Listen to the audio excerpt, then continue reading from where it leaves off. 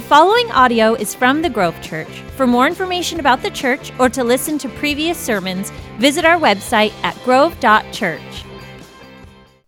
Happy New Year. Come on, Happy New Year. Nice, you guys are still sleeping or something. Need some coffee? I'm going to go ahead and drink some water out of my brand new V-Dub mug here, so don't mind me. It's good water. Something about a V-Dub mug that makes water so much better.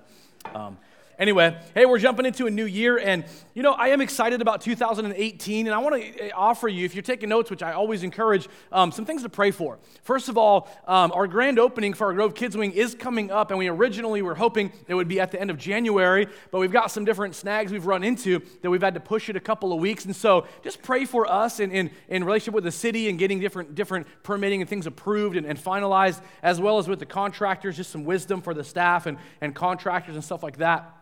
And so we're moving towards that grand opening. Yes, the restrooms are open. For those that were wondering, why does it look all blocked off? It's because the new restrooms are open, and you get in there a little differently than going all the way down the hallway. The second thing I want to mention to pray for is in 2018, we're hoping we'll finalize the sale of our property up north, which will allow us to move towards phase 2 and 3 of the renovations that are happening around here, and that would be a new auditorium and lobby. And so just pray about that. Pray for that.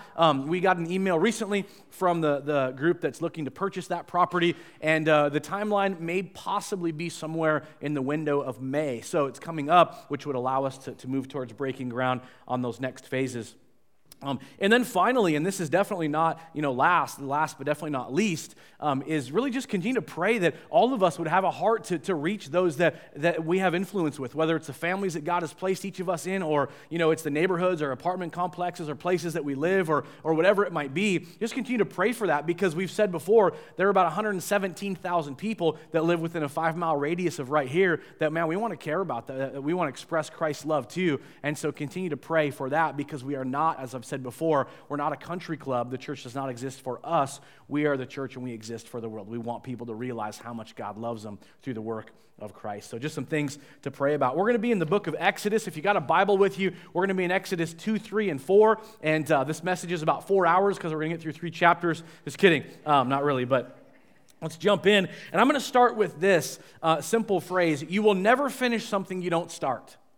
Now, that's not new news, and some of you are about to roll your eyes and go, oh, here we are, we're going to talk about New Year's resolutions and setting goals, and many people anymore just roll their eyes at the idea. Many of us just kind of intended to stumble into a new year going, well, it's just going to be like last year, the year before, and like time's always been, and really nothing ever changes, and I've done the goal setting before, I've done the set resolutions before, and the bummer is at the end of every year, I always fail, and honestly, you're going, end of every year, like end of January, I'm done with them all. So I get that we feel a little leery of this conversation, but I want you to follow me all the way to the end, simply because I do believe there's something powerful about actually setting goals. I don't like to call them resolutions, because we kind of get this idea that it's every new year and they kind of fade away. So the idea of setting goals. But here's the thing I really believe. Ultimately, we roll our eyes because there's a certain fear in us. We're afraid to start because we don't want to fail. And we failed in the past, and there's been times where we've taken it kind of hard, like I started good and everything fell apart and it's a mess and nothing ever changed, or I got started and things were going awesome, but it didn't really end the way that I wanted to, and so we just play this card. You know what? It's not going to work. Why in the world would I consider looking at how things could be different when I know nothing's ever really going to change? I'm just here to live life and die, and that's that. And maybe you haven't thought that far into the conversation, but that's kind of the attitude that we have. I want to challenge you. I want to create some tension in all of us, because it's easy to simply go, oh, looky, a New Year's message. How cute and fitting. But I want to ask this simple question. What is it that you need to start? What do you need to start?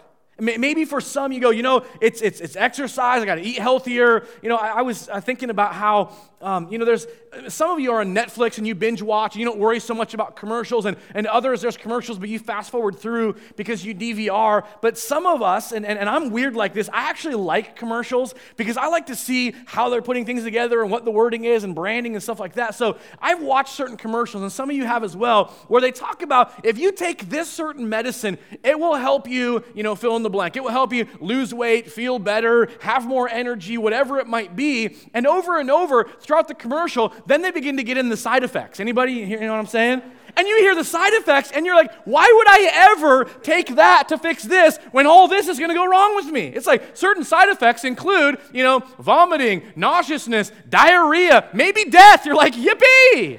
What a great medicine, and it's a litany of things. But in many of those commercials that are geared towards the idea of having a different physique or being healthy or whatever it might be, at the end of those commercials, it almost always says this pill does not replace what? Diet and exercise. Which should make you clue in on maybe there's something to the diet we need to have and the exercise that we really need for our bodies. Is anybody with me on this? And so maybe for you, you need to start really taking a look at how to be healthier because it does matter. Maybe for you, you want to find a good romantic relationship. Like, I've been single, been doing this single thing, and maybe for you, it's just simply going, you know what I need? I need to get on eHarmony and create a profile, or, I need to get on Christian Mingle, or I need to get on FarmersOnly.com. Have you seen this? Anybody seen this besides me? The first time I saw it, I thought it was like one of those joke commercials. FarmersOnly.com, like, what? Farmers Only? But anyway, if that's you, God bless you. And maybe for some, to help you with the romantic relationship side of life, maybe what you just need to do is shower more. And so if that's you, do not bump your neighbor and like, that's you. But anyway, find a good relationship. Maybe for some in here, maybe it's not a romantic relationship, but maybe what you need in your life is more relationships that push you towards your faith, that challenge you to look at the scripture reading plan a little more. Somebody that when your life feels like it's crumbling, that you can reach out and make a phone call and go, dude, here's what's up and here's what's up. And man, could you just pray with me? Could you just keep my head on straight? Because I'm about to lose it. And you have somebody that can do that for you, somebody that can sharpen the spiritual dynamic of your life. Maybe for you, it's you know what, I want to learn to be a little more generous with my money. Maybe we have host team that comes up at the end of services. We talk about, giving tithes and offerings, and there's a lot of people that give, and we're grateful for that, but it's not nearly half the people in church that do. And maybe for you, you go, you know what, it matters to me because I want to invest in eternity. I want to be a part of this whole thing, and maybe I need to take that step and look at the tithe a lot more seriously than maybe I have. Because, by the way, that's how we exist and do what we're able to do, is because each of us is part of giving to make that happen. Maybe for some you go, I want to make a difference in the lives of other people. You know what I want to do? I want to invest. I realize, and maybe you have too, that life is not just about me. And I want the bigger, and I want the better, and I want this, and I've got this on my list of things that I want. And you realize that the more that you center what you sort of want in life around what you tend to think would help you fulfill whatever it is inside of you, when we begin to realize we live outside of the box of me, myself, and I, there's something deeply fulfilling because God wired all of us to help serve and to make the lives of other people better. By the way, as a church, we really wholeheartedly believe that we don't exist, as I said a little bit ago, as a country club, or we exist for ourselves and to sort of have this thing that we gather and play church, but we are here to help other people realize how Jesus matters to us because we want Jesus to matter to them. Fast forward now, when I ask the question, what do you need to start? Let's do this. Let's fast forward to the end. So you want to start this because you think that at the end of the year, at the end of this, situation, at the end of the decade, at the end of my life, here's what I want out of it. Here's what I would like to see. I mentioned before that 3 years ago, I was 39. 3 years ago, I realized that I was no longer a young person, but I also wasn't maybe in the older spectrum, and that I was kind of hitting my stride at middle age. And at 39, I was not super physical. And I realized I really want something to change, not just because it seemed like a good idea, but honestly because I was looking at the end. I was looking at, you know what? I want to be able to be physical and keep up as much as I can with my kids as they get into sports. As my kids maybe they're going to go skiing or they're going to enjoy something. And I want to be able to run around and play with them and not simply watch them from a chair. I want to make sure that someday when my kids have kids, that I can be the kind of grandpa that I'm able to get around and wrangle around and play with my grandkids someday. So when I think of exercise for me, it was not like I want to get shredded and be super buff and all that. Honestly, it wasn't that at all. It was me literally going, when I hit 60 and 70 and 80, whatever that looks like, I want to be as healthy as I can because I want to enjoy those relationships in that season of my life. So looking at the end, maybe the end is the ultimate. When it's the end of your life and you think back, what do you want people to say when you've reached the end and people gather for your memorial service? What is it for you? This week has been a little kind of polar opposites in regard to my view as a pastor. One of them was, it's pretty awesome to celebrate. We had 2 new babies in our church born the last couple of days, and it was so fun to see that and congratulate and stuff. Of course, Andrew and Amanda, a couple of weeks ago before Christmas, had their baby, and I love that. It's such a cool thing to celebrate. But then we also, as a church, had to say goodbye to Bill Clune. And Bill Clune is that guy that if you were at Grove Men in the spring, we had him come up, and he was a guard at Alcatraz, and 97 years old, and he passed away just a few days ago. And man, when I found out, my heart just sank. And it's not that we didn't know it was coming, and he had different things going on where he's getting slower and stuff like that. But man, it was that thing where I look back and Bill Clune. And here's the thing. We have the service coming up this Friday, and it's going to be meaningful. Be here at 1 o'clock and stuff, and you are invited if you want to come. But here's what's cool. When they asked me to officiate the service, and so I get to bring the message during that service, obviously that's an honor for me. But you know what's amazing? It's pretty easy to come up with stuff to say. You know why?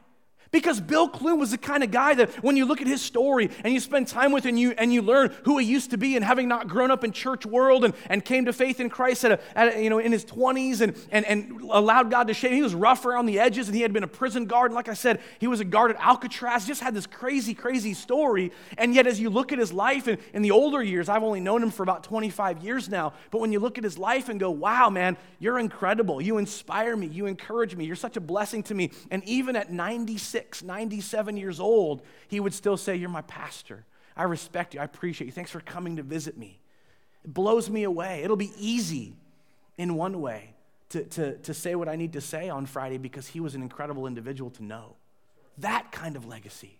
That kind of thing.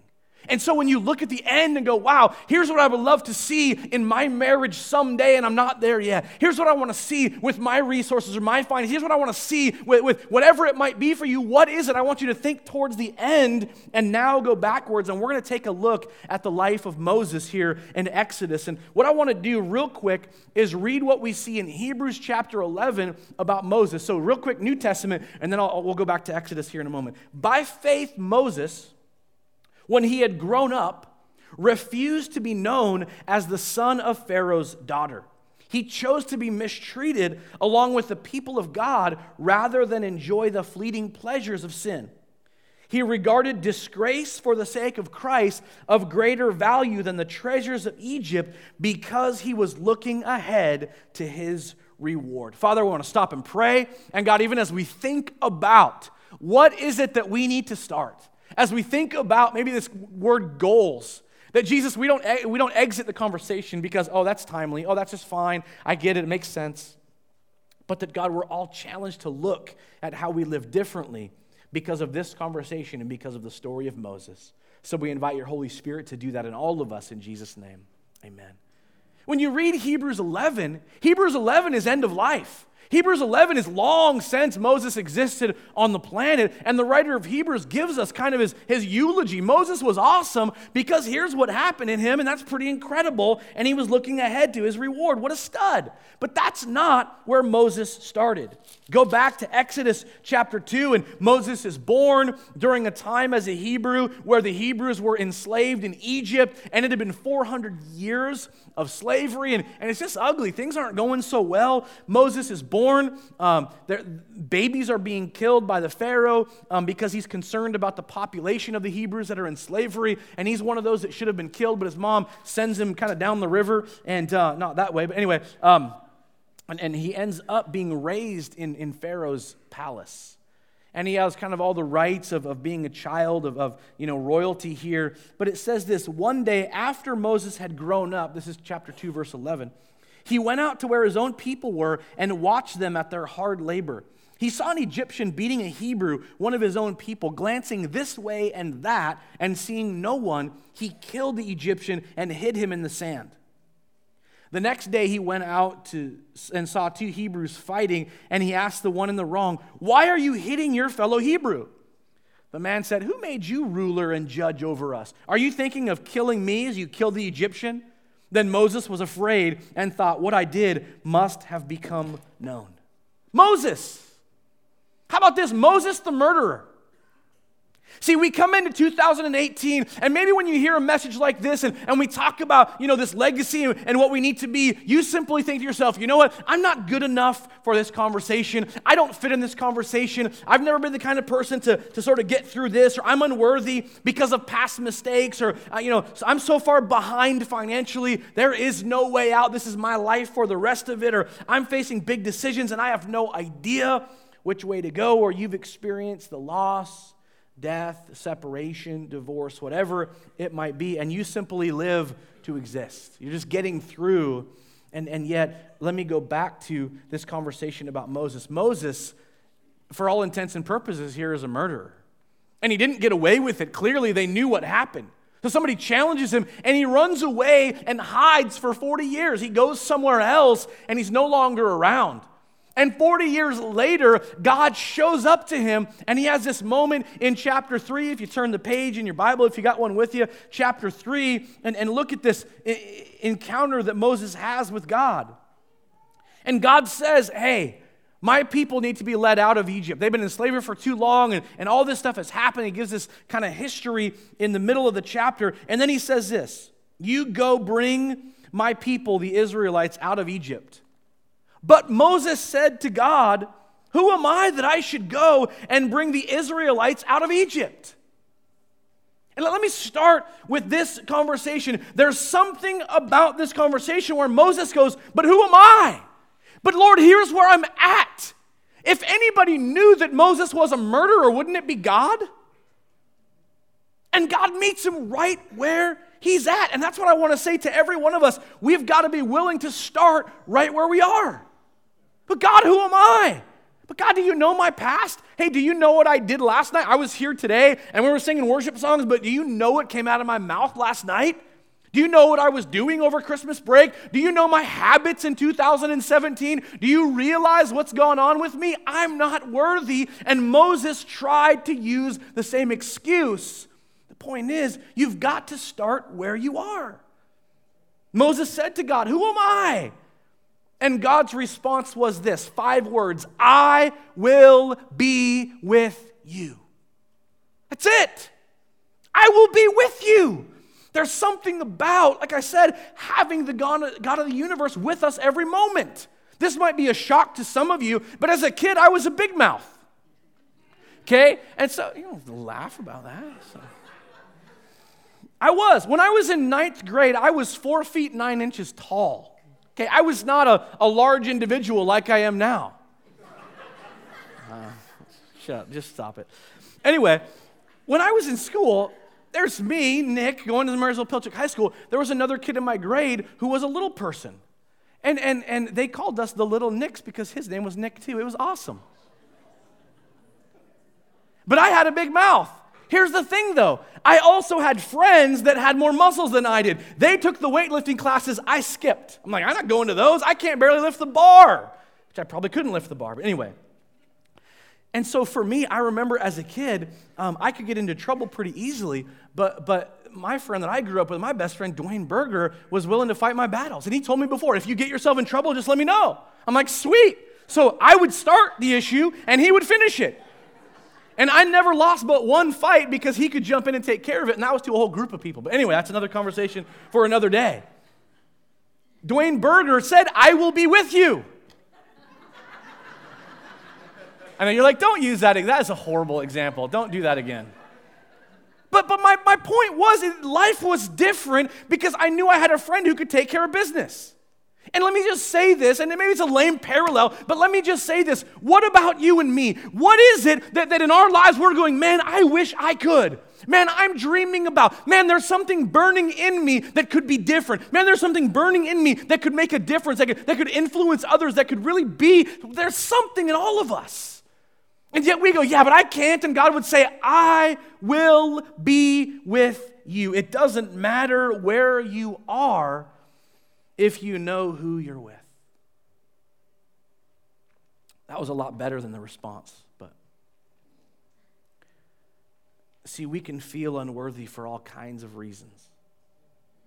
And God says to you the same thing that he said to Moses, I will be with you. Start where you are. The second thing is this, use what you have. If you fast forward in Exodus to chapter 4, Moses, so God is telling him, I want you to go and I want you to do this. And Moses answered, what if they don't believe me or listen to what I say? And they say, the Lord did not appear to you. Then the Lord said to him, what is that in your hand? A staff? Moses replied, why did Moses have a staff in his hand? Because he was a shepherd. And a shepherd takes care of the sheep by corralling them with his staff. And I want to say to you, not only do we start where we are, but use what we have. There's some of you in here that go, you know what, I don't have much to offer. I mean, I'm a teacher, I'm a mechanic, or I can organize things, or well, I'm good with kids, or whatever it might be. And we take for granted that those things matter in the kingdom. They do. Use what we have. There's too many people that make excuses for why they can't make a difference because they think they can't get up in front of people and do something like this. Big deal. Use what you have.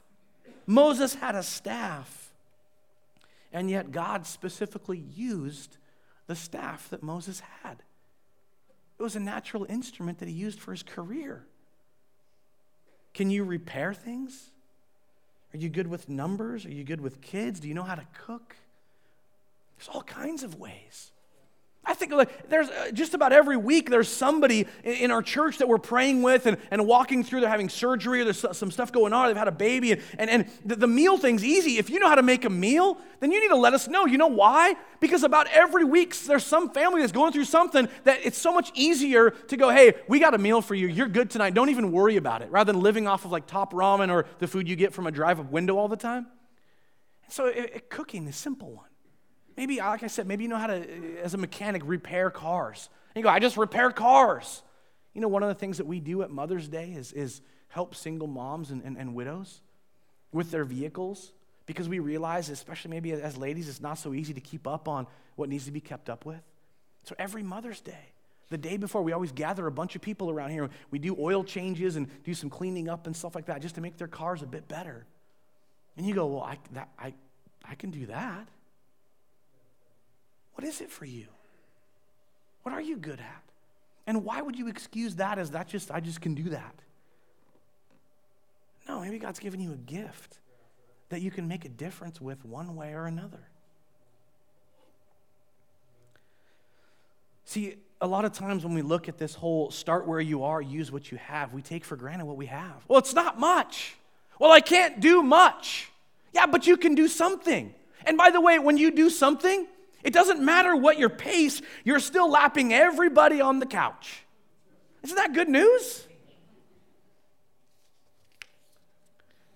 And finally, do what you can. In Exodus 4, obviously I mentioned the beginning of it, and the Lord talks about the staff, but then you look at verse 10. Moses said to the Lord, Lord, I've never been eloquent, neither in the past nor since you have spoken to your servant. I'm slow of speech and tongue.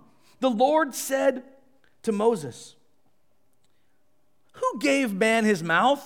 Who makes him deaf or mute? Who gives him sight or makes him blind? Is it not I, the Lord? Now go, and I will help you speak and teach you what to say.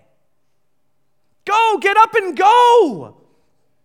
I think of this whole picture of Moses is like when I'm trying to put one of my kids to bed. You try to put your kids to bed, especially my younger kids now. It's like, well, I need some water. Oh, I forgot to brush my teeth.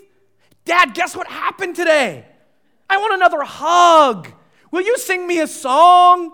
Will you read me a story? Can we read another story?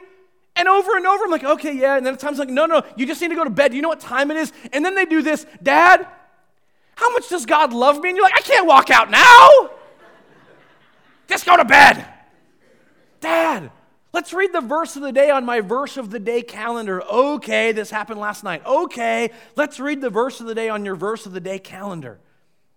Okay, you need to go to bed. Hey, Dad, I wrote down a verse over here on my little pinup board. I wrote down a verse. Can we read that verse? Okay. And it's amazing how right at bedtime, all of the theology that they're thinking comes out of them like, well, what is this about and why is that? Go to bed! Go! Stop! I need out of here. It's kind of like God dealing with Moses. Over and over, Moses is like, but God, but Lord, oh, but God, but I can't, but you don't, no, it doesn't. And maybe for all of us, we need to hear that. You know what? Stop with all the stalling and do what you can do. I don't get the Bible. I understand that. But you know what? If you keep a habit of reading it, little by little, pieces start coming together. And it can take a long time to understand a lot of it. But you know what? That's part of this whole journey. It doesn't happen overnight. It's like the Matrix where you download a blue pill or red pill and all of a sudden you get everything. It doesn't work that way. Maybe you want to make your marriage better. You go, man, my marriage is on the rocks. And pray about my marriage, and I get that. But you know what? It doesn't happen overnight. You know how it happens? On February 2nd, anybody in here a married couple? Just raise your hand. Anybody in here married? Raise your hands. If you're married in here, we have something called fight night. And how many would say in your marriage you've had conflict? Just raise your hands. Okay, the same amount of hands should go up, by the way. Same amount. Shouldn't be like, oh, not me. We're perfect. If you don't have conflict, I'm telling you something's wrong. But anyway. But maybe you go, you know what? I want a better marriage. This year, I would love to see my marriage be different and better. And fight night is what's happening here on February 2nd. It's a Friday night. And Doctors Les and Leslie Parrott are coming to help us for 2 hours navigate how to have healthy conflict in marriage. Because it's so easy in marriage. We get angry at each other, then we ignore each other for a couple days, and then we act like everything's okay, and we never deal with it. That is a horrible pattern, by the way. And stop elbowing your spouse, okay? But again, you want your marriage to be better. You know what? It's not going to be healed in a moment. It's not going to be all better in a moment. But committing to something like that, and by the way, you need to sign up because it's going to sell out. It hasn't yet, but it's getting closer. And so February 2nd, that's happening. You go to grovechurch.info, and you can sign up. You can go to the hub and sign up as well. You want to make a difference in the lives of people, but literally, maybe you feel like sometimes I can feel it's overwhelming because there's so many people that could use help. Here's what it is. Start with one. Start with one. You want to make a difference in someone's life that you live next to, but you don't even know them? Bring cookies over. I've said it 1,000,000 times. You go, I don't know them? Well, maybe you should. And they didn't just move in. If I bring cookies, it can act like they just moved in. They've been there 10 years. Maybe that's on you.